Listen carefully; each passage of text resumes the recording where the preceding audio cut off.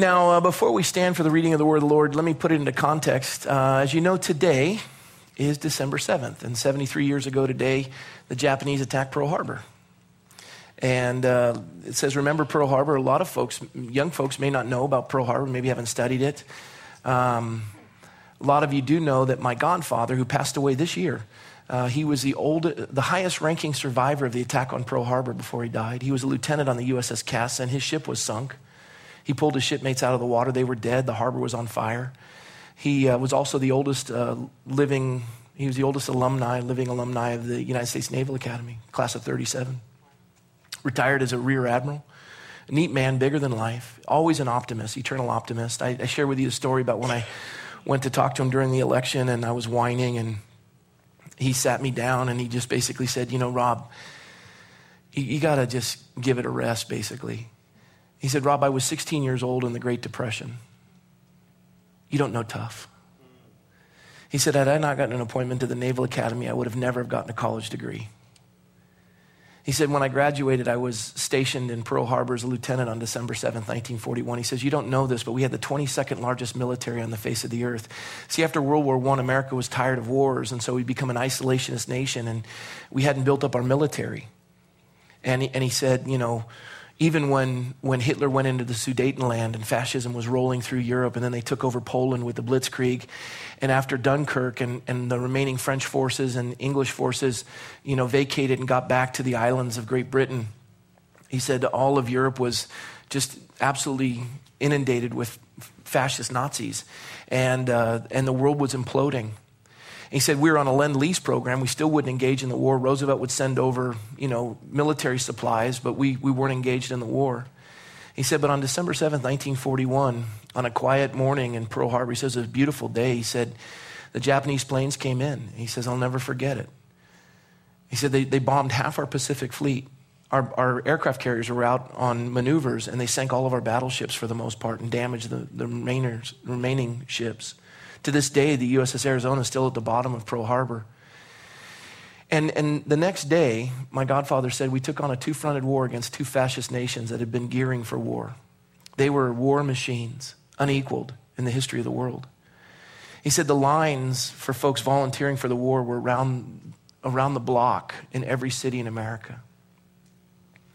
And as we undertook this war and people signed up to fight, he said, we put out the fires and we lifted that fleet from the bottom of the Pacific Ocean, took on a two-fronted war. We brought both of those fascist nations to their knees.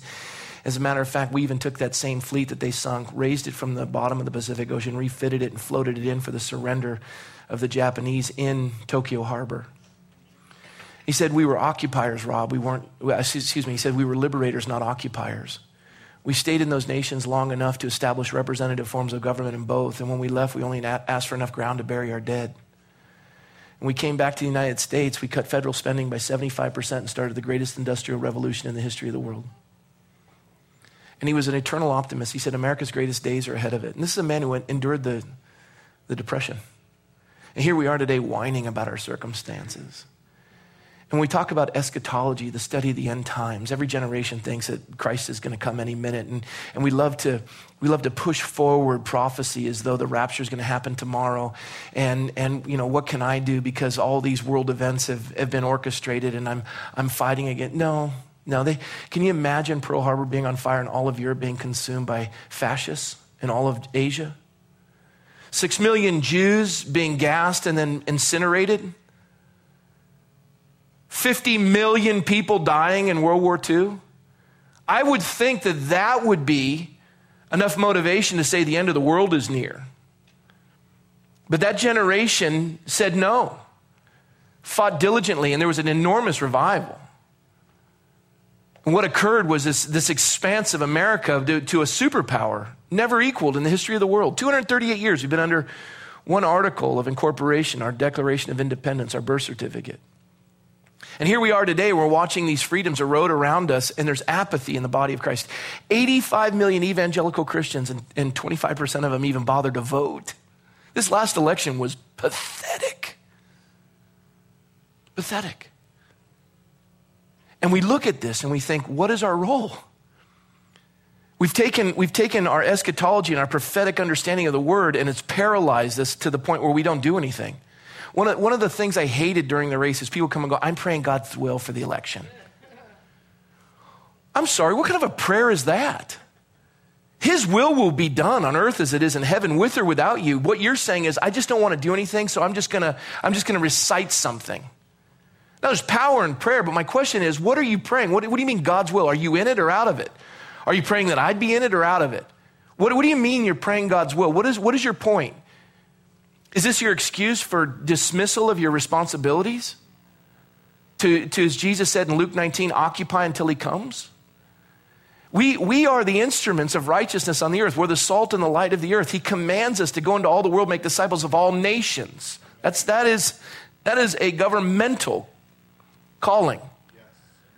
And we look at that and we go, well, I don't do politics. You know why? Because you're like this. And to do this, you have to know more. And you have to know in what you believe so that you're not taken away from the anchor of your soul, which is Christ. You have to learn how to navigate these worlds, but you'd rather do this. And we have no effect in the culture around us. And the reason why this passage of Scripture is so important as we get ready to engage in it is this. Eschatology is a study of the end times. Every eschatology comes with an asset and a liability. I know there are folks in here who are post-trib, post-millennial. I know there's folks who are pre-trib, pre-millennial. My professor in seminary was pan-trib, pan-millennial. I said, what is that? He goes, it'll all pan out in the end. And it's amazing how we divide over such stupid issues. The Bible says, endeavor to keep the unity of the Spirit and the bond of peace, but we would divide over those type of issues. When I haven't met one scholar who's gotten it right. Even my pastor, Chuck Smith, believed he'd witnessed the rapture in his lifetime, and he died before the rapture. The Apostle Paul would go on in 1 Thessalonians 5 to declare that. Romans 13, I have a feeling that Paul even expected the rapture in his time. And some of you think you got it down. But I would look at your life, and it says bear fruit in accordance with repentance. I'd look at your life and say, how active are you in the process? Does your eschatology paralyze you? Our knowledge of the past shouldn't paralyze our responsibility of the present. I mean, when I said every eschatology comes with an asset and a liability, our founding fathers had a reformed view of eschatology, and they believed that they had to usher in Christ's coming by establishing his kingdom on the earth. So what did they do? They set up institutes of higher learning, Yale, Harvard, Princeton, all calculated to educate pastors to promulgate the gospel across the country. They had the New England Primer, which was the number one textbook in America until the 1930s. It was all about Christ. According to the Northwest Ordinance, one of our founding documents in the history of the United States, you couldn't get public funding in a school unless you taught the Bible in the school. That's the Northwest Ordinance. Read it. Probably haven't. It was fascinating, and they were all educated under the Great Awakening under George Whitefield. All of our founding fathers were educated under George Whitefield, who had started the Great Awakening in England, came over to the United States, either 9 or 13 different trips that he took to the United States. He would preach in open theater, open fields with 30,000 people attending, and Benjamin Franklin didn't believe it, so he attended one of them, walked the circumference of the audience, and realized that it was legitimate. And he established a friendship with George Whitefield. And that foundation of the gospel influenced not only Benjamin Franklin and our founding fathers, but influenced William Wilberforce in England. Hannah and William, his aunt and his uncle, were deeply influenced by George Whitefield, friends of the family. John Newton, who was a previous slave trader, who wrote Amazing Grace, would be the pastor for young William Wilberforce. He would go on to abolish slavery in the British Empire 30 years before America would even touch it. Because one man pushed the gospel forward. And you look at William Wilberforce. This is a man that was raised in Hull, England, which was a seaport. There were 4 major seaports in England. 3 of them plied the trade of slavery. Only one didn't. That was Hull. So he didn't grow up seeing slavery or the trade of slavery, but his grandfather was the mayor of the city and was also a council member. He grew up in politics. Changed the name from Wilberforce, which means, servant, to William Wilberforce, which is what they wanted for a political name. His parents were pseudo-churchgoers, and there wasn't much of a spiritual emphasis in his life, but his father died when he was young. His 14-year-old sister died. His mother became ill, and they shipped him off into Wimbledon to a wealthy family, which was his aunt and uncle, Hannah and William Wilberforce. When he went to go live with them, what was fascinating is George Whitefield had such an influence in the Methodists with Wesley, Charles Wesley and his brother. He would sit under the teaching of John Newton, and he would come to understand this and be so empowered by it. The nation had been deeply influenced by the teachings of Christ that it affected. And then he comes back to Hull when his family realizes he's getting all religious. They bring him back and they teach him in the world of politics, and he enters into Parliament and he serves with William Pitt Jr. And the two of them together, when he has this crisis of faith, wondering, am I supposed to be in the Parliament or am I supposed to be in the clergy? It was John Newton who said, you're going to be in the ministry in Parliament. That was unheard of back then. But this was the ideals of Whitefield that had been taught, and all of a sudden Wilberforce enters in and applies Christian principles into the government that revolutionizes the world and ends slavery in the British Empire. We don't even study him anymore. You need to read Eric Metaxas's book, Amazing Grace, the study of William Wilberforce's life. Men, every Friday morning, 6:30, I've been doing the longest ministry I've been a part of for 14 years. I have a men's study, 6:30 every Friday morning. You're welcome to come. Just get the book and come join us. And we look at this and we see this is the effect on how the world is transformed. And our founding fathers, when they had this reformed view of eschatology, it came with an asset. The asset was it transformed the landscape. It was at the Constitutional Convention that they couldn't figure out. 9 of the states had 50% of the population, and 4 of the states had 50% of the population. And the 4 states felt as though they should have more influence because they had the greater population than the other 9 states. And they were at odds with each other, and the whole Constitution was going to dissolve. And it was Benjamin Franklin, friends with George Whitefield, who said, I move that we take 3 days of fasting and prayer and then convene together and see if God would illuminate our minds as to what to do. And that's where they came up with this concept of a bicameral legislature. The lower house and the upper house. The lower house based on the population. That's how many representatives you get. In the upper house, everyone gets 2 senators. Brilliant. The main source, if you look at all the founding fathers of the sources they quote, the Bible itself. All of that was an influence of men and women engaging in the public arena with biblical principles based on their eschatology. Now, the liability of the eschatology of our founding fathers was that the churches, they worshiped knowledge. And knowledge puffeth up, and the churches became cold and boring, and people didn't want anything to do with it. And their music was Now, the hymns were great, don't get me wrong. I believe they're sanctified. I believe that they're amazing works. Cowpers was a man who was insane, wrote most of the hymns people love to sing. That guy was on the brink of insanity. He worked with John Newton to write most of these. And then all of a sudden, here in America, the churches became so dull and boring that kids just started to check out. There was no influence on the emotional, the emotive aspect of it. They didn't see the gifts of the Holy Spirit. They weren't waiting on God and tarrying. And all of a sudden, you had these kids moving out. And then in the end, you had the British invasion with music. When the churches wouldn't allow syncopated rhythms, no drums, no electric guitars. We don't do that. That's evil. And all of a sudden, the British invasion comes and all their hearts and minds are stolen. And they're out there worshiping the Beatles and the Stones and everything else, and we just lose an entire generation of kids. And they go for self-realization and Eastern religions, and they're all, druggies, and that's the 60s, and the sexual revolution. And I'm looking around the room, and some of you participated in that, obviously.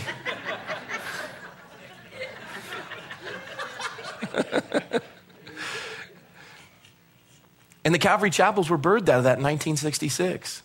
It was Kay Smith who just saw the sea of humanity, these kids with long hair, and they'd just gone through the sexual revolution, the drugs, and they were just disillusioned and brokenhearted. And she had a burden for them, and she and Chuck just began to minister to them.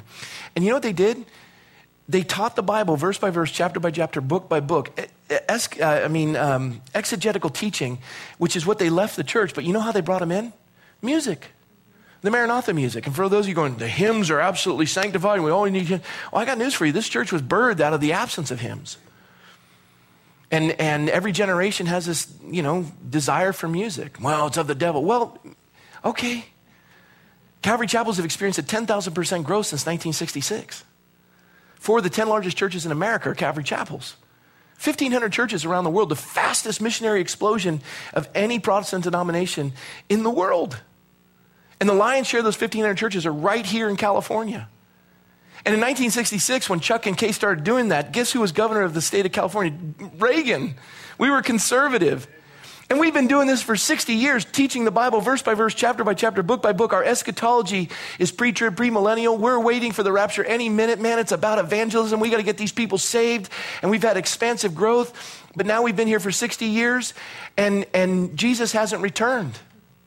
And what has happened since we've abdicated our responsibility of putting Christ's influence in the government? We don't do politics, man. We're about evangelism. What's happened?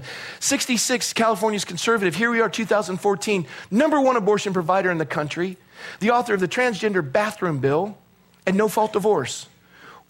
What's the disconnect? Man, we just do the gospel. Pastor Brett and I were sitting with a group of pastors this past week, 2 school board candidates, on a school board that has 5 sitting school board members. In the history of the Conejo Unified School District, 60 school board members have been elected. Of the 60, only 3 weren't endorsed by the California Teachers Association, the largest public union in California. The CTA and the SEIU have donated $300 million in the last 10 years to political campaigns. That's 2/3 of all political donations. And they've done it to only one party, the Democratic Party. If you don't have their endorsement, you don't win. 3 school board candidates out of 60 were not endorsed by the CTA. So we got together and we said, how do we get somebody elected who hasn't been endorsed by the CTA? We had one sitting on there, Mike Dunn. The other 4 were all endorsed by the CTA. And this church got together. A monumental Herculean effort. And today, John Anderson sits on that board, 2 of 5. And as we're sitting with these pastors telling them how the church got involved and got a school board candidate elected, and we've got another election coming up, we said, we need you guys to get together and unify, and we've got to push this ball forward. It was like we were talking to a room full of stones. They wouldn't even look at us. And we said, do you understand? Right now, because of the transgender bathroom bill in California, a self-diagnosed student, not by a doctor, but just self-diagnosed, however they're feeling on the course of that day, can enter any bathroom they want. A male can go in a female bathroom. We had a case earlier. One of the parents came forward to me and said, my daughter was over at Sequoia Middle School, and this boy came in and said, and scared my daughter to death. She was shivering in the bathroom, scared to death, invoking his right. We have 5 students that have agreed to separate facilities, but there's probably a handful of parents that they're going to fight it. And they're going to demand that their child can go in any bathroom they want. And I'm looking at these pastors saying, you're telling me that you don't want to fight to just go and have 3 out of the 5. Just the majority. You see how simple that was? Just there. And what's the disconnect? And how can you tell me as we get ready to study prophecy, how can you tell me that you are justified in your behavior based on the fact that you just simply know what the end has? You're going to hasten that? You're going to just stand back and allow it to invade? Jesus said in Luke 19, occupy until I come. So this is what we're up against. And I have that enormous opening before we stand for the reading of the word of the Lord, because I wanted to prepare you. I'm not interested in apathy. Today, as we study this passage of Scripture, that is the backbone of prophecy in the Scriptures, and it culminates of 2,600 years of world history, I want you to be prepared on how it is supposed to be applied in our lives. Let's stand for the reading of the word of the Lord. Daniel chapter 2, beginning at verse 24. Therefore Daniel went to Arioch, whom the king had appointed to destroy the wise men of Babylon. And he went and said thus to him, do not destroy the wise men of Babylon. Take me before the king, and I will tell the king the interpretation. And Arioch quickly, because he knew all his buddies were going to get killed, Arioch quickly brought Daniel before the king, and said thus to him, I have found a man of the captives of Judah who will make known to the king the interpretation. The king answered and said to Daniel, whose name was Belteshazzar. And by the way, Daniel always referred to himself as Daniel, but if the king said Belteshazzar, he'd say that's what he called me. That was his Chaldean name. Are you able to make known to me the dream which I have seen and its interpretation? And Daniel answered in the presence of the king and said, the secret which the king has demanded, the wise men, the astrologers, the magicians, and the soothsayers cannot declare to the king. But, and I love this, but there is a God in heaven who reveals secrets, and he has made known to the king Nebuchadnezzar what will be in the latter days. You know how he came to know that secret? He prayed. Just thought I'd add that. Your dream and the visions of your head upon your bed were these. As for you, O king, thoughts came to your mind while on your bed about what would come to pass after this. So Daniel goes like this. He says, not only am I going to tell you your dream, Not only am I going to tell the interpretation of the dream, I'm going to tell you what you were thinking about before you dreamed. You can imagine Nebuchadnezzar going, wow, this is trippy. What will come to pass after this? And he will reveal the secrets that he's made known to you. What will be? Verse 30, but as for me, this secret has not been revealed to me because I have more wisdom than anyone living, but for our sakes who make known the interpretation to the king, that you may know the thoughts of your heart. You, O king, were watching, and behold, a great image. And by the way, in the Aramaic, this great image means something that you can't even fathom. There isn't even words to describe it. There isn't a director in Hollywood who could put together. This is so fascinating, it would cause anyone to trip. This kept him awake for weeks on end.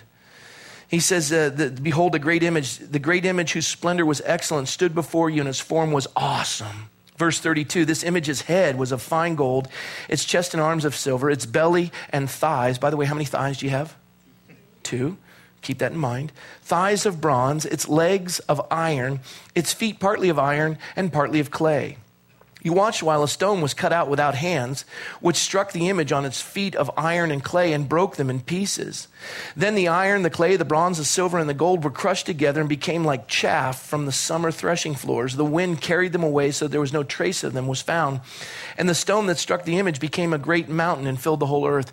A stone not fashioned with human hands. This is Jesus Christ, the rock of our salvation. This is a picture. It fills all the earth. Verse 36, this is the dream. Now, I'm going to tell you the interpretation of it, O Mr. Neb. You, O king, are king of kings, for the God of heaven has given you a kingdom. Don't forget where your power comes from, strength and glory. And wherever the children of men dwell, or the beasts of the field and the birds of heaven, he has given them into your hand and has made you ruler over them all. You are this head of gold. Nebuchadnezzar's like, yeah, that's right. That's right. And you can imagine also going, Daniel, how are you in my head? Man, you're living up there rent-free. So, verse 39. But after you shall arise another kingdom inferior to yours, and Nebuchadnezzar loves that. Then another, a third kingdom of bronze, which shall rule over all the earth. And the fourth kingdom shall be as strong as iron, inasmuch as iron breaks in pieces and shatters everything. And like iron that crushes, that kingdom will break in pieces and crush all others. Whereas you saw the feet and toes, everyone say toes. Say it again, toes. Partly of potter's clay and partly of iron, meaning kind of parts of tile from roofs. Just as you saw iron mixed with ceramic clay, verse 42, and as the toes of the feet were partly of iron and partly of clay, so the kingdom shall be partly strong and partly fragile. As you saw iron mixed with ceramic clay, they will mingle with the seed of men, but they will not adhere to one another, just as iron does not mix with clay. And in the days of these kings, the gods of heaven will set up a kingdom which shall never be destroyed, and the kingdom shall not be left to other people. It shall break in pieces and consume all these kingdoms, and it shall stand forever. Inasmuch as you saw the stone was cut out from the mountain without hands, and that it broke in pieces the iron, the bronze, the clay, the silver, and the gold, the great God has made known to the king what will come to pass after this. The dream is certain, and the interpretation is sure. Then King Nebuchadnezzar fell on his face, prostrate before Daniel, and commanded that they should present an offering and incense to him. And the king answered Daniel and said, truly, your God is the God of gods and the Lord of kings, and a revealer of secrets, since you could reveal this secret. And then the king promoted Daniel, gave him many great gifts, and made him ruler over the whole province of Babylon, chief administrator, government position, by the way, over all the wise men of Babylon. Also Daniel petitioned the king, and he set Shadrach, Meshach, and Abednego over the affairs of the province of Babylon. But Daniel sat in the gate of the king. He got promoted in the government. Most of the Old Testament folks are government workers. Just thought I'd share that. Lord, we ask your blessing and insight in your word. I pray that you'd empower and strengthen and move your people. We ask your blessing now in Jesus' name. Amen. Knowledge of the past shouldn't paralyze our responsibility of the present. I share that with you because the Apostle Paul, when it comes to eschatology and the study of the end times, in the book of Acts, he had about 3 weeks to impart all the biblical knowledge he had to the church at Thessalonica before they ran him out of town and persecuted him. And when he was in Thessalonica, he said to those folks, and he wrote in 1 Thessalonians 5, he says, but concerning the times and the seasons, brethren, you have no need that I should write to you. For you yourselves know perfectly that the day of the Lord so comes as a thief in the night. For when they say peace and safety, then sudden destruction comes upon them, and labor pains upon a pregnant woman, and they shall not escape. But you, brethren, are not in darkness, so that this day shouldn't overtake you as a thief. You are all sons of light and sons of the day. We are not of the night nor of darkness. Therefore, let us not sleep as others do, but let us watch and be sober. The Apostle Paul is saying, look, you know the end. You know that if it's whatever your eschatology is, whether it's a rapture, whatever it is, or you're going to go through the tribulation, whatever it is, you're not ignorant. I spent 3 weeks with you. I don't have to go into deep biblical prophecy. I don't have to do a series on it. I don't have to lay it all out so that you know every nook and cranny and, you know, if it's going to be the EU or, you know, the monster from Jekyll Island, it's going to be the Federal Reserve. It doesn't matter. Is it the monster, the beast? What is it? Creature from Jekyll Island. I always forget that. I read it. It's interesting. You know, it's 8 banking systems that dominate the Federal Reserve System. It was done in 1913 when the Congress was out on vacation. They passed it through. They put together the Federal Reserve. The 8 banking systems are run by 300 stockholders. The majority of them are not Americans. They're all European. So it makes it not federal, and we know there's no reserve. So, I mean, yeah. And it runs the money in the world. You have Chase Bank and you've got the Rothschilds and all of them are involved in this. And you look at it and you go, how do I control that? It's so big that you almost just are paralyzed and you can't do anything. And some folks love to focus on that and read everything there is to read about it and talk about this monster that's out there. Yeah, it's out there. But what are you doing here? It's one thing to sit there and complain and define what the problem is, but are you the solution? What are you doing? It's so big that you can't even, we got to just get up to the enclave in Montana and get supplies and get a fence and get guns. Where is that in the Bible?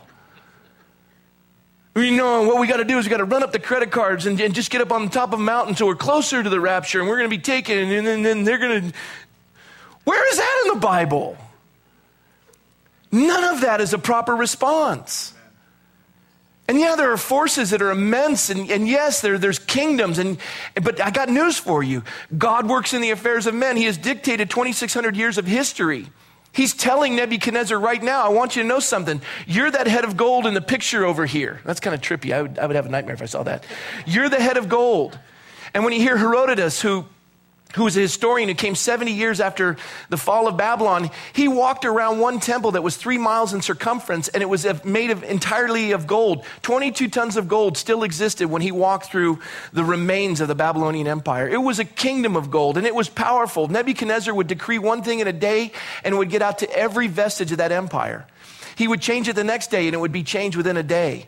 He was the head. He was completely in charge. It was Leon Wood who said Nebuchadnezzar was uniquely responsible for Babylon's attaining and maintaining empire status.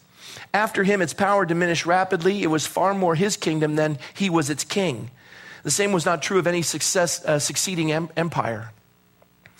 And it was the largest kingdom in the civilized world. And it spread to the edges of the known world. And it was a great power, but it only had lasted 70 years before it was destroyed.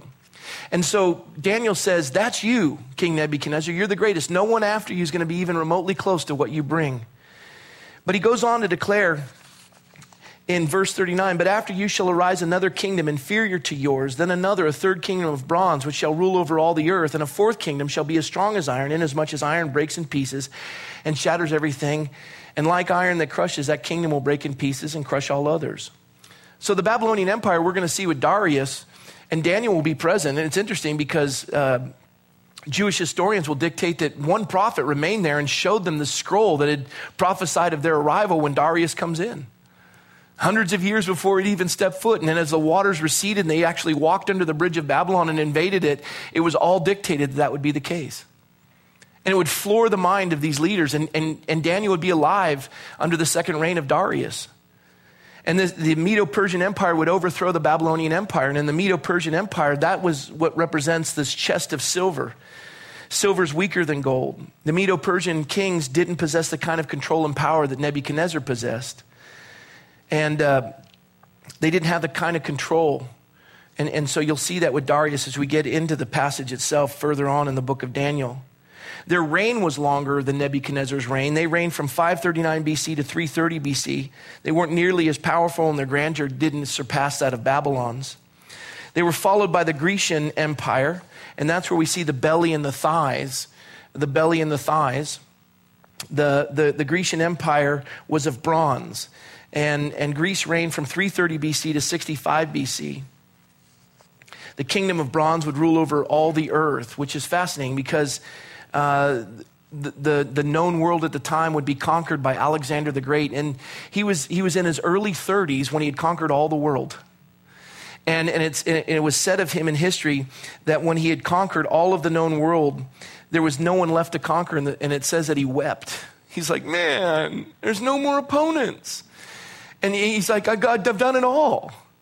I mean, I've gotten all the Oscars, I've gotten all the Grammys, and I've gotten all the money, and I've conquered Wall Street, and there's nothing left. And what does it profit a man to gain the world, yet lose his soul? And he wept. And Alexander the Great weeps, and at 30, he's killed. In his 30s, he's killed. And from that come 4 generals that rise to take over the kingdom, but only 2 succeed, and these are the 2 thighs. And one is the Seleucid dynasty, and the other is a Ptolemaic dynasty. And these 2 generals move forward to split this kingdom in 2. One is in Egypt, the other is in Syria. And they're bronze. You know, you look at the Greek world, and the language spread throughout all the known world, which is fascinating because that formulated the gospel being spread to the known world because they were under a common language as a result of Alexander the Great. Everyone knew Koine Greek, which is what the New Testament was written in. Some of you are going, well, I don't really fathom that. Let me share with you. Yesterday, I think it was, or the day before yesterday, I had coffee with Pastor Steve Larson, who used to be the pastor of the Bridge. He's now a missionary in China. This will blow your mind. He is being paid, not a lot, but he's being paid by the Chinese Communist government to teach biblical principles of marriage in a public library to communist Chinese students.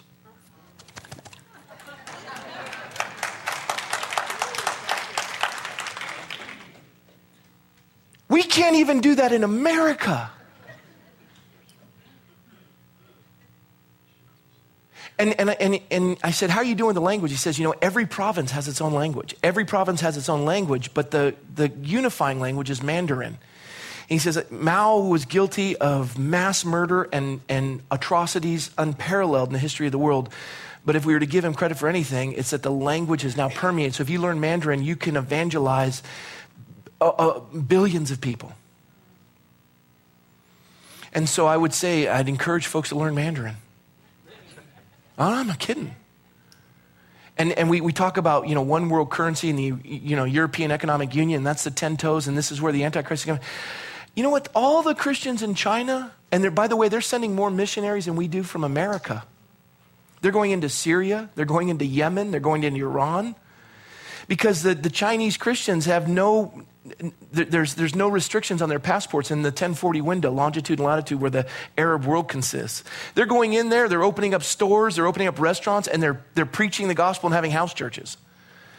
And they could care less pre-trib, premillennial, post-trib, post-millennial. They don't even know how to spell millennial. They could care less. They're absolutely transforming the government. The government wants to do business with Christians because they don't lie, they don't cheat, they don't take bribes. And in our culture, we segment our Christianity and we don't engage in politics. They're transforming the entirety of their nation and bringing the gospel into nations that desperately need it, while we are just struggling even to send a missionary, let alone support Steve. And so you see this language, this Koine Greek through Alexander the Great and these 2 empires of this bronze segment of the thighs. But then you go down to the base of it. And one of the things interesting is it was the Greeks that created the phalanx by bronze, where they would just, and they would just march in and dominate everyone. When they took on the Persians had turbans and linen. They just wiped right through them. And they grew formidable. But then after the Greeks came the Roman Empire. The Romans just took the Greek gods, just changed their names. Aphrodite and Bacchus, and they just changed all the gods' names and they just furthered it. And through this Roman Empire, this is where you see iron. And iron was the strongest metal known at the time of Daniel's writing. And the Romans, Leopold states that the Roman legions were noted for their ability to crush all resistance with an iron heel. So the phalanx designed by the Greeks was just formulated and perfected by the Romans, and they called it the legion. And they'd call the order, and the shields would come down, and they'd just move in and wipe out everybody. And the Roman Empire expanded to every vestige of the known world. It went into India, to the northern reaches of Europe, all the way over to the British Isles, and deep into Africa. They were everywhere. And if you wanted to study theology early on, you had to know Greek and you had to know Latin. Even today, if you want to do an in-depth study of the scriptures, you need to know Greek to some capacity. Every theological student has to study Greek, because this is how the gospel was disseminated throughout the known world. And it was a result of the Roman legions. But what happens in this last portion is we've gone through each of these. You've gone through the Babylonian Empire, the Medo-Persian Empire, the Greek Empire, and the Roman Empire. And all those have passed. But they hadn't passed when Daniel had given the interpretation to Nebuchadnezzar, so he's floored. That's why critics struggle over this, because it's a dictation of 2,600 years of history that hadn't happened when Daniel wrote it. And now we get down to the bottom, iron and clay. Iron and clay are this consistency of modern powers. And it goes with the toes. When I had you guys repeat twice the word toes. Toes is this concept of 10 nations, a conglomerate coming together to reinvigorate the Roman Empire, the Holy Roman Empire. And the Roman Empire never dissolved. It just fell from within. It was never conquered. And this idea of these 10 toes, these 10 nations rising up from the base of that and creating this conglomerate. Daniel 7 will make it real clear as we get into it. And the vision has implications to the beast with 10 horns in Revelation, a coming world leader of an antichrist. This is a pre-trib, premillennial view. And it's the revival of the Holy Roman Empire, or the Roman Empire. A lot of people think it's the European Economic Union, 27 countries coming together with over 500 million people. That's 200 million more than the United States, with a gross domestic product of $14 trillion. We think it's got to be that. They have a common security and a defense alliance. And we think, especially with, the Federal Reserve being run by 300 shareholders, most of them European. And people are saying, well, America's not in prophecy. Neither's China. And if you've got prophecy figured out and you know what it's going to be, and you're just going to give up because everybody's going to control it, you've lost perspective. And you don't understand your responsibility. It was Jesus who said in Luke 19, he says, now as they heard these things, he spoke another parable because he was near Jerusalem, because they thought the kingdom of God would appear immediately. Sound familiar? Therefore he said, a certain nobleman went into a far country to receive for himself a kingdom and to return. So he called 10 of his servants, delivered to them 10 minas, and said to them, do business until I come, or occupy until I come. But his citizens hated him, sent a delegation after him, saying, we will not have this man reign over us. Jesus wants us to occupy until he returns. The Apostle Paul thought of Christ's return as imminent. He wrote in Romans 13, and do this knowing the time, that now it is high time to awake out of our sleep, out of our apathy.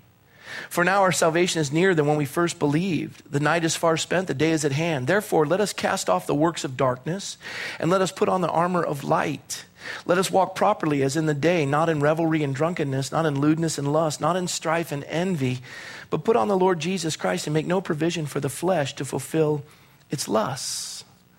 Apostle Paul was saying, be sober and vigilant. Be active. Jesus says, occupy until I come. Daniel would declare in Daniel 9:27, he says, in the end, there's going to be desolation and war. Some of you are going, well, that's going to happen in the end times. It's going to be desolation and war, and that's going to be the Antichrist, and we're on the verge of that. Let me just share with you. In the last 2,600 years, for every 13 years of war, there's been 1 year of peace. We've been in the midst of desolation and war. And don't give me that when 50 million people died in World War II and 6 million Jews were gassed and incinerated, and you're telling me, I got news for you. On December 7th, 1941, they thought it was the end of the world. But they rolled their sleeves up and they lifted that fleet from the bottom of the Pacific Ocean and they went to work. There was no apathy in the nation, and you're sitting in a nation that was defended by those men and women. And you've been given this blessing of freedom and liberty, and the apathy is unconscionable, not in this fellowship, but in the nation itself. And somehow it's justified by your eschatological view of the world. And somehow the monster is just too big. The last time I checked, my God holds the heavens in the span of his hand. There's no weapon fashioned against you that will stand. The realization that just you can move one school board member and save the kids in our community, and somehow that paralyzes a room of pastors.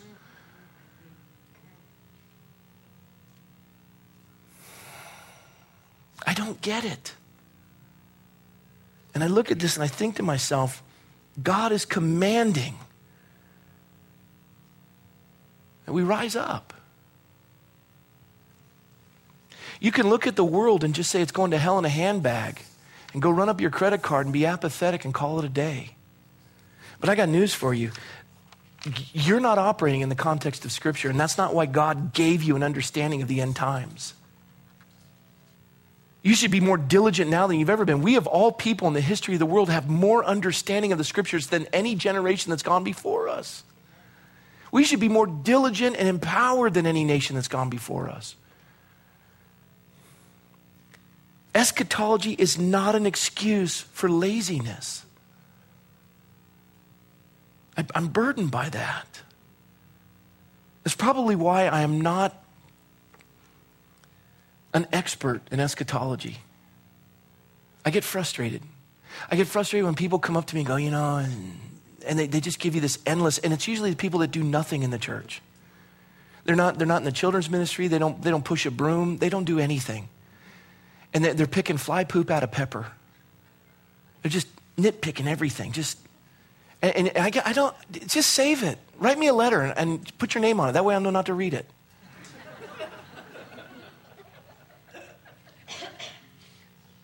I bear fruit in accordance with repentance.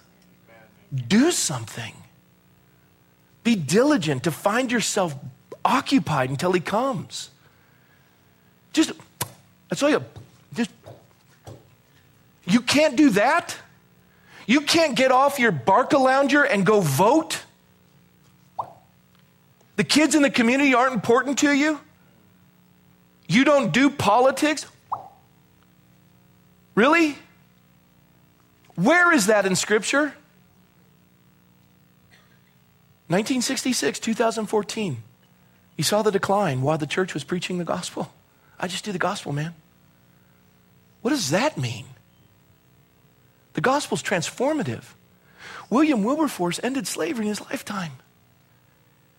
The Christian community in America today would dismiss that man. We certainly would stand in opposition to Steve Larson preaching marriage in a library being paid by the government. And especially if those in opposition stood up, the churches go, yeah, well, we're in agreement because there's a separation of church and state. Where is that, by the way? There's no separation of church and state. Let's keep the state out of the church, not the church out of the state. Emerson versus the Board of Education, 1947, tried to redefine the First Amendment. It wasn't freedom of religion. They just decided to say it was freedom from religion based on the Establishment Clause. Nobody stood in opposition, and the pulpits didn't know what to do because they weren't educated. They'd given up. And since 1954 with the Johnson Amendment, churches don't want to lose their tax-exempt status. And we certainly don't want to tithe, let alone the church get engaged in something financial and lose our tax-exempt status. Paul didn't have tax-exempt status in Rome. He was a minority of a minority. He was a Christian Jew who was a minority in the Jewish world and a minority in the Roman world, and he turned that world right side up. And we're like, oh, there's just not enough of us, and we're all in trouble, and just stop it. Seriously. I'm sorry. I want to close with this thought. I wish I had written it, but I didn't. I'm not near smart enough. Dr. Dan Hayden wrote this. And one of the reasons why I would never have been able to write it, because I watched The Hobbit, and it's just a series of movies that's thoroughly confusing to me. I'm like, yeah, a lot of things, creatures are dying, and I'm not sure why. And there's a ring. And I like the little guy, Gollum. My precious. I relate to him. No, I want to help you. No, I don't. I do. I don't. It's like the internal, Lord, I love you. No, I don't. I get that guy. That's about it.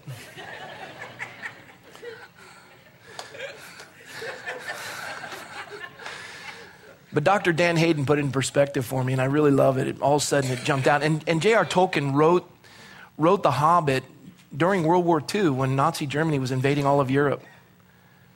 And he never said it was allegorical, but it's fascinating if you see it in this capacity.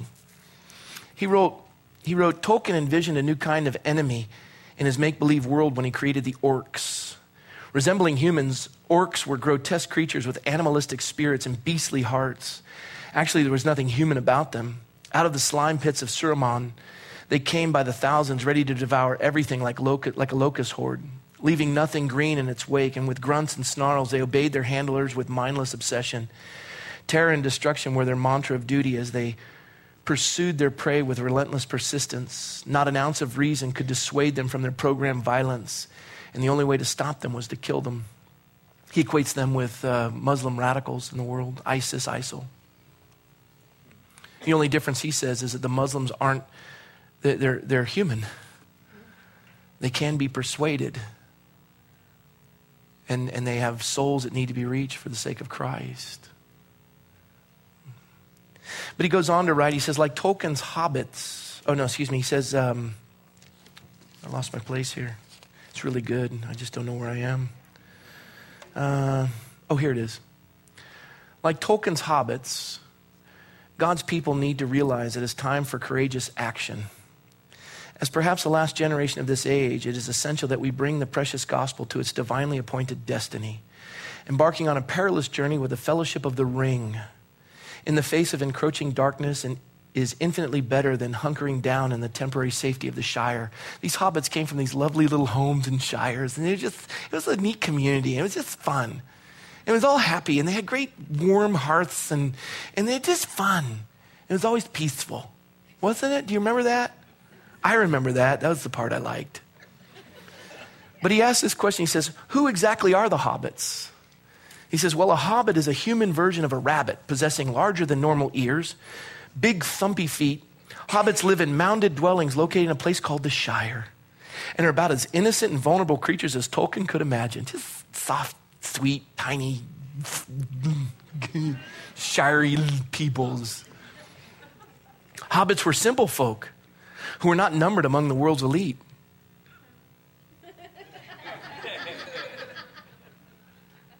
We're going to call this Calvary Chapel Hobbitville. Yet Tolkien dared to put the most precious possession of his imaginary world, the magical ring, into the safekeeping of these little powerless people who knew nothing about warfare or mighty deeds in battle. Frodo, Sam, Pippin, Merry were unlikely heroes, but they win our hearts through their courage, fortitude, endurance, and unbelievable daring.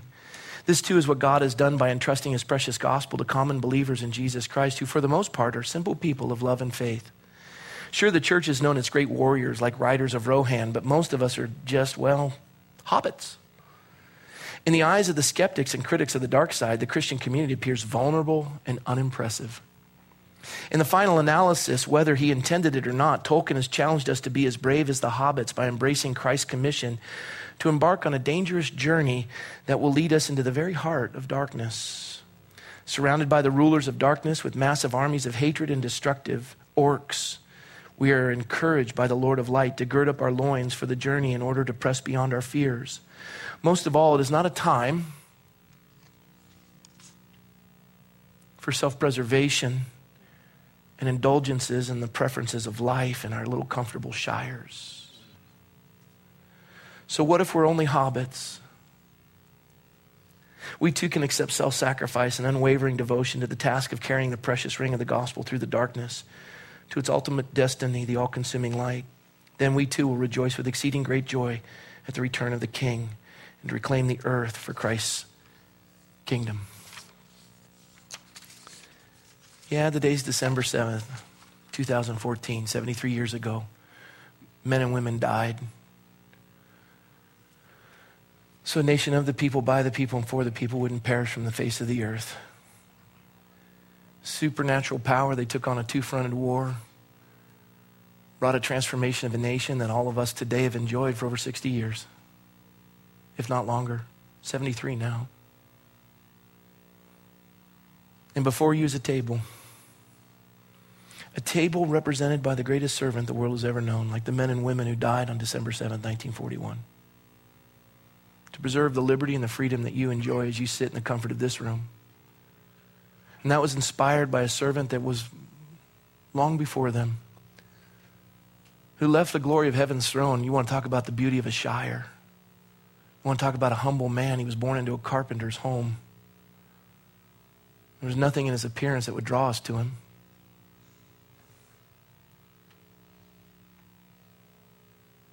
In the humility of a carpenter's home in abstract poverty, he lived on the earth for 33 years.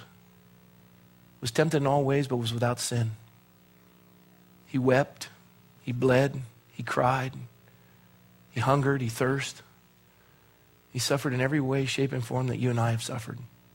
He was a man acquainted with sorrow. No one in the history of the world has endured as much pain as he endured, especially in the Via Dolorosa.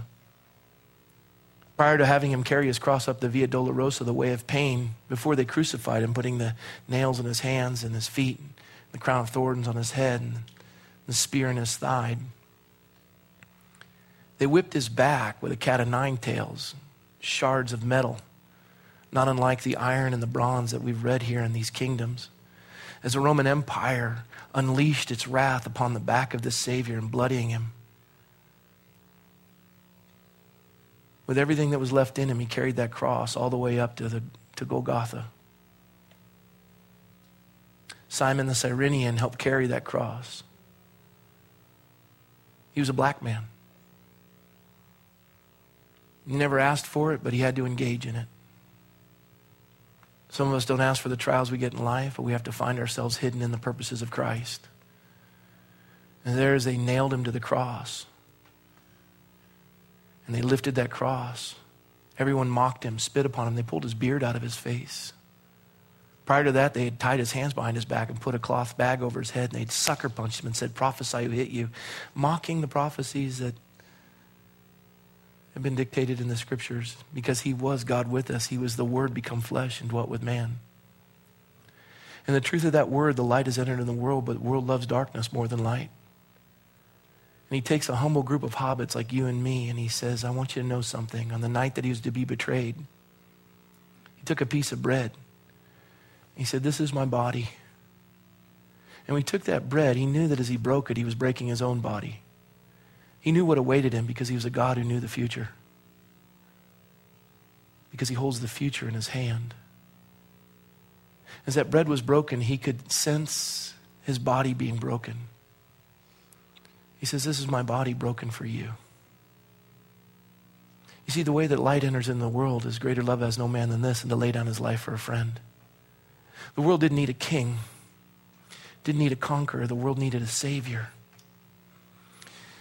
We're blackened and darkened and immiserated by sin. It courses through our veins. Our blood is tainted. And we're guilty. And the Bible says blood must be shed for the remission of sin. So when Jesus broke that bread, he then turned and he held up the cup. He said, "This is the cup of the new covenant, my blood shed for the remission of your sins. And come reason. Your sins are as scarlet, but I'll make you as white as snow. I'll put my righteousness on your account, and I'll cast your sins as far as the east is from the west, to be remembered no more. If you believe in your heart and confess with your tongue Jesus is Lord, his body broken, his blood shed is put on your account, and you're saved to the glory of the Father." You humble little hobbits, the light of the Lord resides within your soul. You're empowered by the Spirit of the living God to turn the darkness into light and to affect every mountain in the culture of our nation and our world. He didn't give you an understanding of the past and of the present and of the future so that you can be apathetic in your comfortable little shire. He says, "Love one another as I have loved you." You know how much he loved you and me? That much. Everything. And as they mocked him and they spit upon him, his dying words were, "Father, forgive them, for they know not what they do." I'm going to love them all the way into the kingdom, and I'm going to go into the depths of darkness, and I'm going to deliver them from darkness unto light. And they'll know the truth, and the truth will set them free to be a part of my kingdom, to affect my purposes in a world that is fallen. Let the rock of Christ permeate every nook and cranny of this world. You are his arms and his legs, as his have been pierced and nailed to the cross. Yours are free to move and to touch a world that desperately needs the light of the Lord. And as Daniel stood before Nebuchadnezzar and he said, your God is the God of gods and the Lord of all kings. Come to this table because Christ beckons you, and receive everything he has for you and go out there and give it. It's a group of brave little hobbits that are going to change the world, empowered by the body and the blood of Christ. Amen? Amen. Lord, thank you for your word. Thank you, God, for your Spirit. Holy Spirit, as we come to this table, may it be a sanctified moment. That it wouldn't just be a cracker and a cup, but it be the body and blood of Christ, remembering so great a sacrifice. You've called us to go into all the world and make disciples of all men, into the depths of darkness to bring about your glorious light. Every mountain of influence will be touched by the power of the hobbits of Christ. Lord, thank you. Thank you that you've given us a supernatural task, but you haven't left us as orphans. You've given us a supernatural power by you, Holy Spirit, and the gifts of the Spirit to accomplish all that's necessary, for we are more than conquerors in Christ Jesus, and there isn't a weapon fashioned against us that will stand. The only thing that hinders us is our apathy and our justification of why we can remain in the Shire instead of do the King's bidding. We long for the King's return, and I pray, Lord, that you would empower us as we come and receive, that we would go and give. In Jesus' name, amen.